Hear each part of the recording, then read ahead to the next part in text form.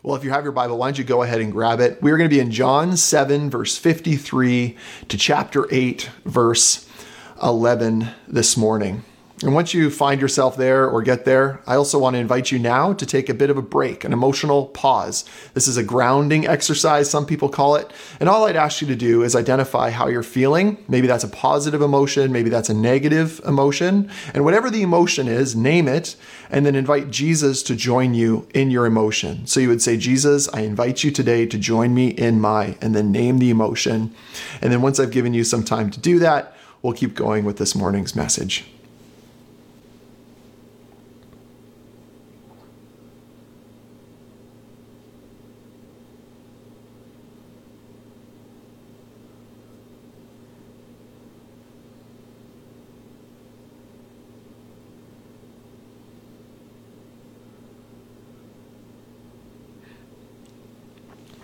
And so, Jesus, we do thank you that you join us wherever we are.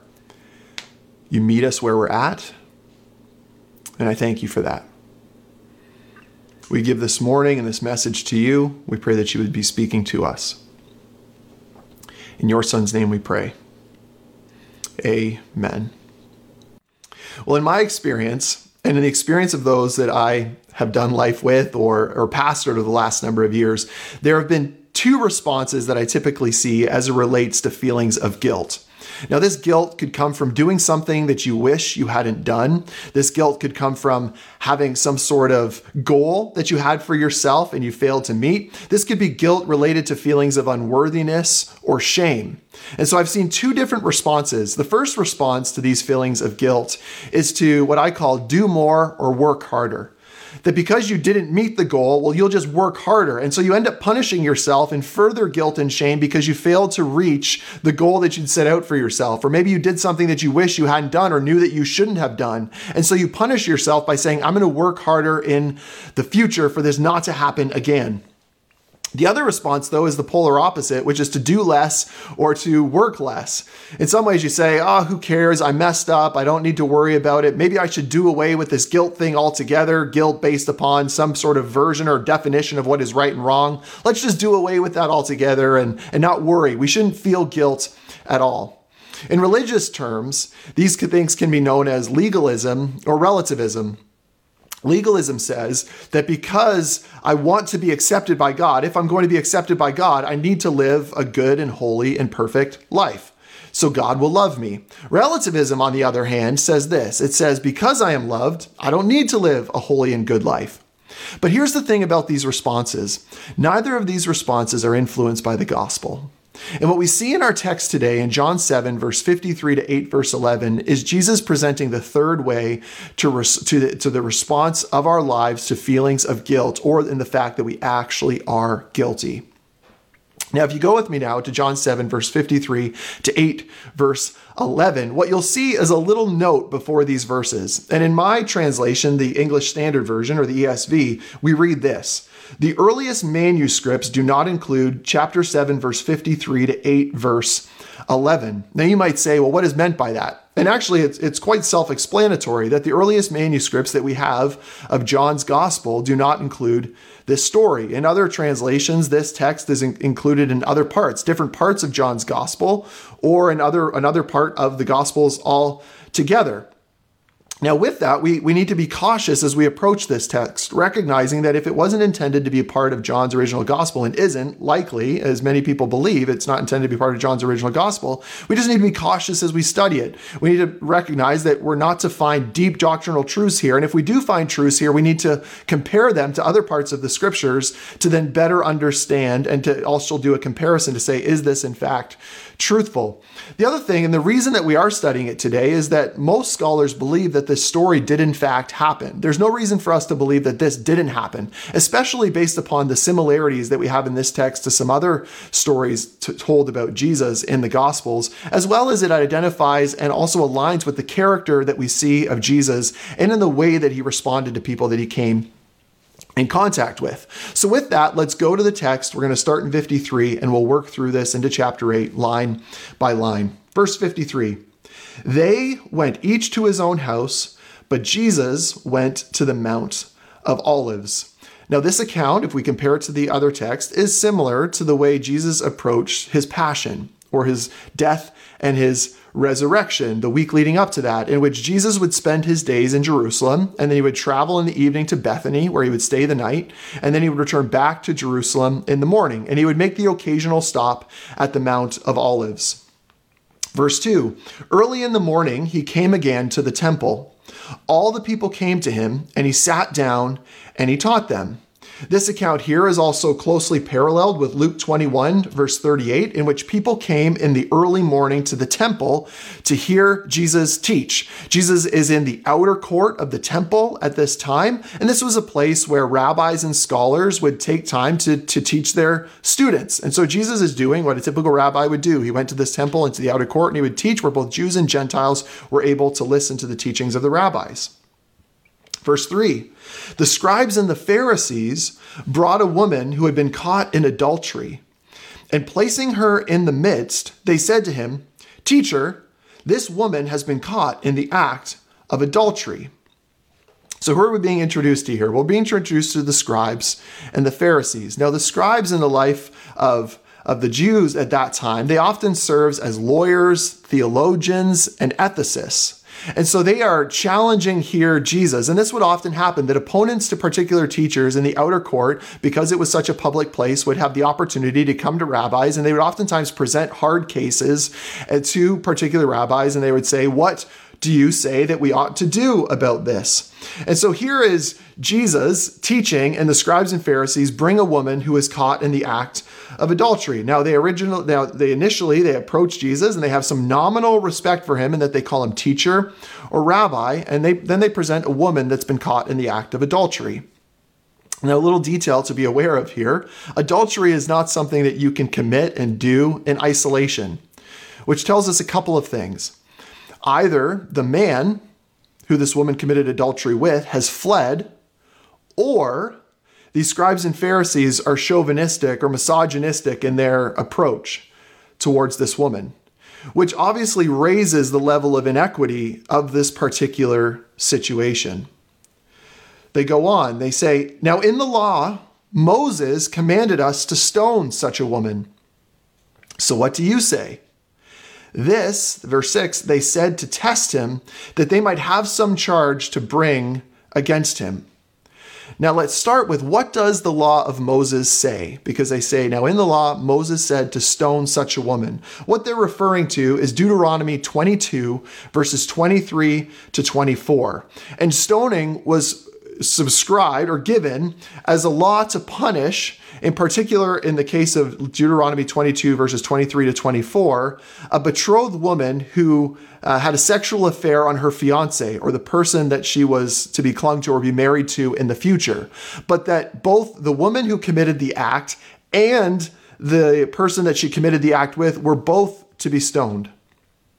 Now, there's actually very little evidence in this time of history of this practice actually being practiced, especially in urban areas, which should really kind of put off the alarm bells to why and how the scribes and Pharisees are testing Jesus, right? They're bringing to him a situation, and they're asking him a question based upon the law that they would say, well, this hasn't been commonly practiced, so let's catch Jesus in something that maybe hasn't been a common practice. Additionally, they're catching Jesus between two things. The first is this: if Jesus says to not stone the woman, he's disagreeing with the law of Moses, which would have completely discredited him. He would have lost credibility as a teacher, especially as a Jewish teacher and a rabbi. On the other side, if he agrees with the stoning, it would be going against much of his message of compassion. As we saw, it also was an uncommon practice. Additionally, only the Roman government was actually allowed to give out capital sentences. And so Jesus was running the risk, if he said to stone her, of actually getting himself in trouble with the Roman government. And so you can see how the scribes and Pharisees are testing him here with this question, with this scenario. Do you agree with the law of Moses, or do you disagree with the law of Moses? Well, how does Jesus respond? Verse 6b, Jesus bent down and wrote with his finger on the ground. Jesus bent down and wrote with his finger on the ground. Now, lots of guesses have been made as far as what Jesus is doing here. What is he actually writing? And the truth of the matter is we don't actually know. My best assumption and my best guess is that Jesus is creating some sort of a preoccupation. He's not giving the scribes and Pharisees the time of day. Something that I would use as maybe a bit of an illustration is that, when you've been in a conversation with someone, I'm sure you can remember when they take out their phone and they start, typing away on their phone. They kind of are indicating to you that they don't really care very much about what you're saying. Or maybe lately it's been a Zoom call and you kind of grow disinterested in the call. And so you open up your email or you open up your browser and you start searching the internet. I think in some ways that's what Jesus is doing here. I mean, he could have been making sandcastles for all we know. And we see the effect of what he does in the next verse, verse 7. And as they continued to ask him, so they feel like they're not getting through. So they continue to ask him, what are we to do with such a woman?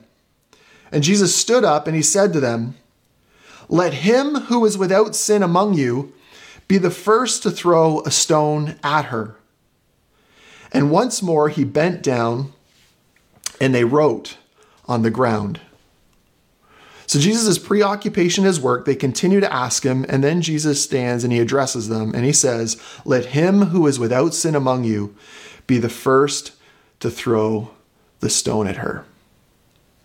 Now, Jesus is not speaking here of general sinlessness, as much as that is maybe what it appears.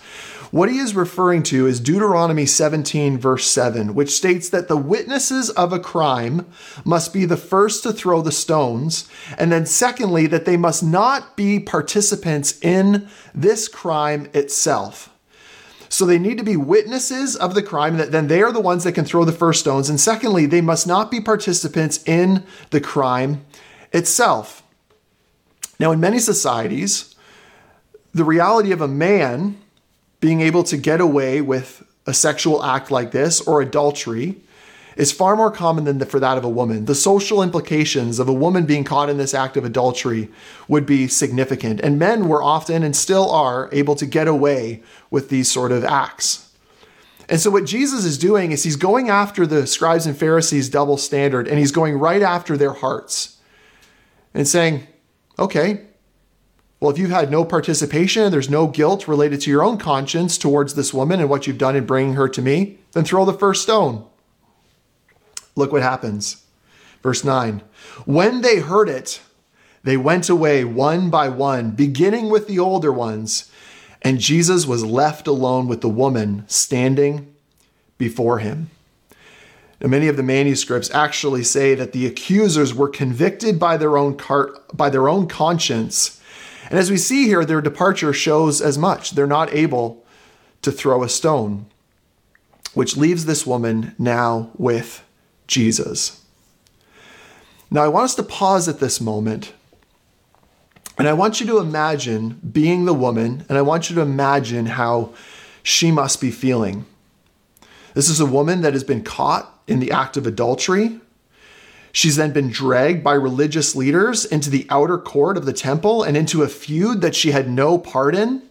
She's being used as an example, and many people have likely now gathered around and have become spectators of the standoff between the scribes and with Jesus. How would you be feeling? How must she be feeling? Imagine the shame. Imagine the devastation of how her life has turned and how used she must feel by every man that she's come in contact with over the last number of hours. And she's likely wondering, could Jesus be any different? The shame, the guilt. Well, how does Jesus respond to her? Verse 10, Jesus stood up and he said to her, "Woman, where are they? Has no one condemned you?" She said, "No one, Lord." Now notice what Jesus says. He starts with woman. Now this isn't derogatory. Remember, we studied in John 2, or you can look at John 2, that this is actually how Jesus refers to his mother in that case. It's a completely respectable way. And then Jesus doesn't ask her if she's guilty. He presumes it in the following verse, but he doesn't ask if she's guilty. He just simply asks, is there anyone else that's condemning you or can condemn you in this case? And she responds by saying, "No one, Lord." Look what then Jesus says. And Jesus said, "Neither do I condemn you. Go, and from now on, sin no more." It's only now, after the scribes and Pharisees have left, that Jesus actually addresses their question. And he begins by telling this woman, "Neither do I condemn you." Now think about this. If there was anybody in that crowd that was sinless, that had the right to throw the first stone, that wasn't a witness, that wasn't a participant in the crime, who would be that person? Jesus. Yet what does Jesus do? What does he say? "Neither do I condemn you." Now, the idea of Jesus not condemning this woman is not new to John's gospel. In John 3, verse 17, we read this: "For God did not send his son, Jesus, into the world to condemn the world, but in order that the world might be saved through him." So what are we being told? Jesus did not come to condemn this woman. Jesus came to save this woman. To bring the application to you and to me, Jesus does not come. He did not come to condemn you. He came to save you.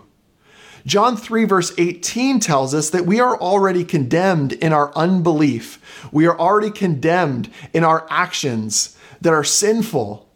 And so Jesus doesn't come to add condemnation. Jesus comes to save us from our condemnation. "Neither do I condemn you." Now, how does Jesus save us, and how does Jesus save this woman? And the way Jesus saves this woman is he makes a way for her sin and for our sin to be forgiven and for our guilt to be completely removed. Well, how does he do this, you might ask? 2 Corinthians 5, verse 21. "For our sake, he, God, made him, Jesus, to be sin, who knew no sin, so that in him we might become the righteousness of God." Do you see what that verse is telling us? He, Jesus, became sin. Jesus takes this woman's sin on himself and gives this woman his perfect, sinless life so that she is no longer condemned. Jesus trades places with her. Jesus takes her debt and he lets her walk away debt-free. You know, many people in this time are delaying their mortgage and their car payments. And what is happening is that generally the case is that the payments are simply being added to the end of the original terms. So the expectation is that you still have to pay your mortgage and you still have to pay those car payments. You'll just pay them at the end. I want you to imagine though, imagine the bank writes you back and says, "We've given it some consideration and we're going to actually remove your mortgage altogether. We'll pay your mortgage for you and you're going to be mortgage free." In essence, this is what Jesus does for this woman. He says, "Neither do I condemn you." And he says the same thing to you and to me. He takes all of our guilt, all of our sin, all of our shame. He takes it upon himself and he gives us his perfect life. And this is grace. And this is the gospel. Robert Capone writes, "If the gospel is about anything, it is about a God who meets us where we are and not where we ought to be." Jesus then also tells the woman, he says, "Go, and from now on, sin no more." Go, and from now on, sin no more. Jesus now sends this woman off, telling her to leave her life of sin on the basis, remember what the basis or the foundation is, that the grace and mercy that she has received would lead her to a place of purity, to a life of purity, and to a life of obedience on the basis of his grace towards her. I want you to imagine now, just pause, imagine now being this woman. The perfect sinless man does not condemn her. She's been forgiven. Jesus does not condemn her. He loves her and he offers her grace. In writing about what grace is, Andy Stanley writes this in his book, The Grace of God. Grace doesn't dumb down sin to make it more palatable. Grace doesn't have to. Grace acknowledges the full implication of sin and yet does not condemn. To say that someone deserves grace is a contradiction in terms. Grace can't be earned. To earn something is to find an equivalent. There is no equivalent where grace is concerned. Grace is birthed from hopeless inequity. Grace is the offer of exactly what we do not deserve. Thus, it cannot be recognized or received until we are aware of precisely how undeserving we really are. It is the knowledge of what we do not deserve that allows us to receive grace for what it is. Unmerited, unearned, undeserved, and for that reason, grace can only be experienced by those who acknowledge they are undeserving. And I have to imagine that the response of this woman is exactly this: unmerited, unearned, and it's grace. And so Jesus commissions her and he tells her to go and to live a life of purity and obedience. This is incredible grace. Maybe you're being struck by the reality of this for the first time, or maybe you're being reminded about it. Yet in my experience as a follower of Jesus, I really struggle to receive the love and grace of God. As I said earlier, I struggle with legalism, believing that I live a holy and good life in order for God to accept me. Or I believe that, well, God, once I've done X, Y, and Z, or once I've reached this bit of perfection in your sight, then you'll love and accept me. But once again, this is not the gospel. With that, I think it's important to identify that there are three enemies to you and I believing that we are loved and that we are accepted by God through his grace, through Jesus taking our sin upon himself, our debt and our condemnation upon himself, so we could receive his perfect sinless life, to receive him as our substitute. And the first is the world. If you follow advertising, just as an example, we're constantly being told that we're not enough, or we are what we do, we are what other people say of us, or we are what we have. And many of us live in a deep insecurity that we don't have what we ought to have. And so the world is constantly telling us to do more or have this, and then you'll only be happy. But there's oftentimes it's something that you need to do in order to receive it. The second reality of what we're up against is our own flesh. This can be our own feelings of insecurity. This can be connected to our family of origin. I've often seen that someone's response to grace is often influenced by their birth order, myself as a firstborn. Or maybe for you, you came to know Jesus later on in life, or maybe you've yet to come to know Jesus and you feel so incredibly unworthy. And then the third reality of what we're up against that prevents us from accepting the love and grace of God is the devil. In Ephesians 6, verse 10 to 13, we read this. Paul writes, "Finally, be strong in the Lord and in the strength of his might. Put on the whole armor of God, that you may be able to stand against the schemes of the devil. For we do not wrestle against flesh and blood, but against the rulers, against the authorities, against the cosmic powers over this present darkness, against the spiritual forces of evil in the heavenly places." Which means we're not just wrestling or fighting against the world or the flesh, we're fighting against the devil and cosmic powers in the unseen world. And what more would Satan want to do than to tell you the lie that you're not loved by God and that you're not enough? That Jesus' sacrifice isn't enough. I mean, what more would he want to do than to convince you away from believing the truth of the gospel?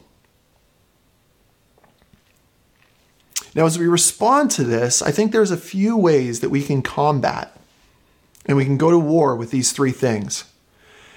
And with that, I want to just provide simply four things now to help us fight this battle. The first thing is a battle in the mind. And that is to properly believe and to have faith, to have the way that we feel and the way that we live shaped by who God is and what God has done. It's to have a gospel foundation. Paul writes to the Roman church in Romans 12, verse 2, "Do not be conformed to this world, but be transformed by the renewal of your mind, that by testing you may discern what is the will of God, what is good, acceptable, and perfect." And so what that means is that we need to continually remind ourselves of the truths of who God is and what God has done for us in Christ. Tim Keller summarizes the gospel in this way. The gospel is this: we are more sinful and flawed in ourselves than we ever dared believe. Yet at the very same time, we are more loved and accepted in Jesus Christ than we ever dared hope.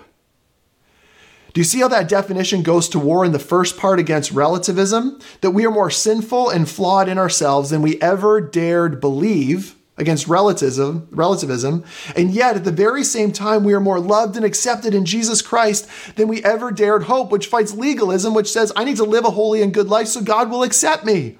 No, God already loves you. We need to believe the gospel. Secondly, a way we can combat not feeling loved or not feeling like we can be recipients of God's grace is fellowship and community. You and I cannot do this alone. I think of James 5, verse 16. Therefore, confess your sins to one another and pray for one another that you may be healed.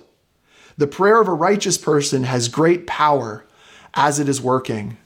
We're called to confess our sins, to confess our unbelief to one another, confess I'm working for my salvation, or confess I've done away with the whole right and wrong thing. I'm just going to do what I want and take advantage of this grace. We need people around us that we can confess to and who will encourage us and remind us of the truths of the gospel. Thirdly, we need to think about disciplines or habits for the spiritual life. Another word for this are the spiritual disciplines. I love what Dallas Willard writes about the spiritual disciplines in his book, The Spirit of the Disciplines. He writes this: a discipline for the spiritual life is, when the dust of history is blown away, nothing but an activity undertaken to bring us into more effective cooperation with Christ and his kingdom.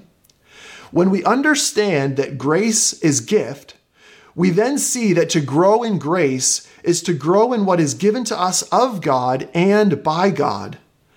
The disciplines are then, in the clearest sense, a means to that grace and also to those gifts.